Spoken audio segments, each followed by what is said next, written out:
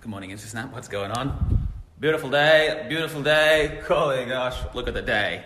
A couple of words today I want to share on the law of attraction. A lot of people ask for my views and opinions on this. I do have some. There is a lot of fluffy shit out there about this topic, and I don't necessarily agree with a lot of the ways that people talk and teach about this sort of thing. One of the ones is like, if I just think about this check showing up in the mail, I'm going to open my letterbox and this check's going to be there kind of thing. So let me give you a unique perspective and strategy on how to use this thing properly. And first thing you want to do is make sure that you're screening wants and needs. If you're constantly thinking about and saying about, I want this and I need this, that's not using law of attraction properly. So in my purpose process, I've had 500 or 600 students go through it now. And I ask 90 questions, around about 90 questions about what is showing up in people's lives and what is important to them. And what we do then is we do a word analysis of everything that they entered. And there's a small percentage of students who, when it comes back, the top word that they use is want. I want, all these things they want. I know when I see that with certainty that they don't have what they say they want, and it's not getting closer. So remember this, when you want something, you're acknowledging that you don't have it. You're resonating on not having it, and you're going to manifest more not having it. You're going to manifest more wanting. People want their whole life. So the true law of attraction and the true manifestation game is the acknowledgement that I've already got it. And that's why most people don't ever manifest what they want, is because they don't have the level of certainty to acknowledge, I've already got these goals. It's a sure thing. I've got it now. And that mindset is not common, and it's not always easy. I have a little trick to help out with it. Here's what you do. You want to give away what you want. Let's take $1 million, for example. You want to make $1 million. A lot of people will use the law of attraction like, I want $1 million, I want $1 million, I want $1 million, all this kind of thing.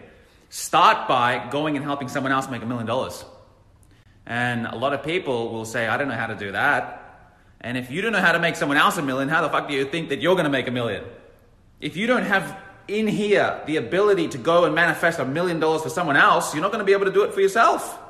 Thinking in terms of how you can go and give and help someone else has many, many benefits. Let me share a couple. First thing, you're thinking about how you can go and serve and help other people. And when you serve other people, you end up getting what you want in life anyway. Secondly, it gets you resonating on, I've already got it. When you really believe here in the hairs on your arms that you could go and help and assist someone and serve someone and push and guide and inspire them or teach them or encourage them to make $1 million themselves, you own $1 million inside, and you'll start believing that you are that, and you'll manifest that. So whatever it is that you're trying to attract or manifest, start by going and giving it to someone else first. And if you don't know how to give it, you need to learn some shit still. You need to skill up. So it's about skill, it's about action, it's about ownership, and then it's about service. When you are skilled and you take action and you own it and believe it in yourself and you know that you can provide it for someone else, by default, you're going to have it for yourself. You're going to make that $1 million yourself while helping them. That's the game.